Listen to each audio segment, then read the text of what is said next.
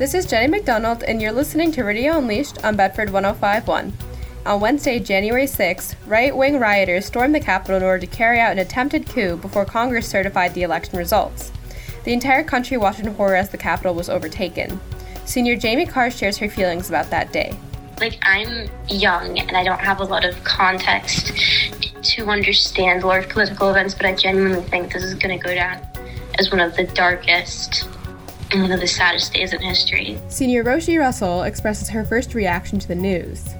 But in history class and stuff, we learn about coups and all of that, what we were learning last year in Europe and Russia, and it just seems so far removed from where we actually are now. And then it's oh look, this is actually happening right now. Carr offers an optimistic outlook for the country going forward from this event.